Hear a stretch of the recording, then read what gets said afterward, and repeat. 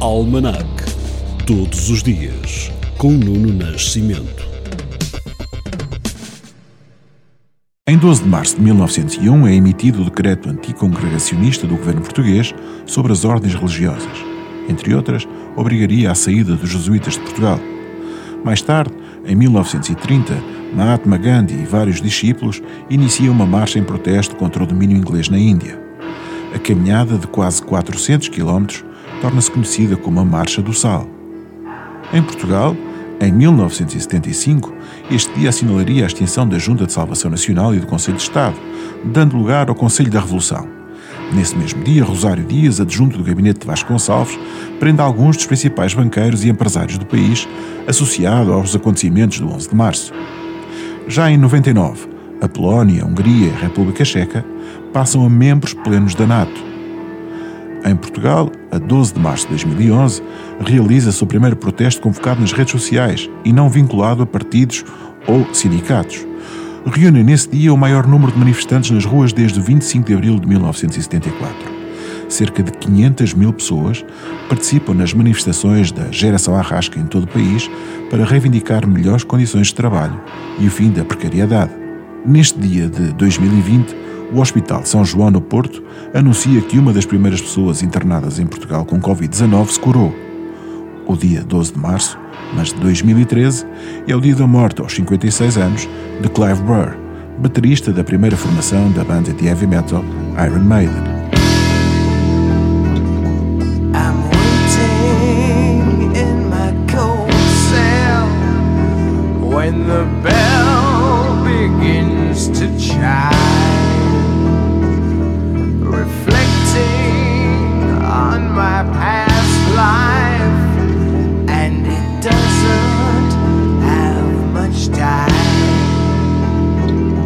5 o'clock, they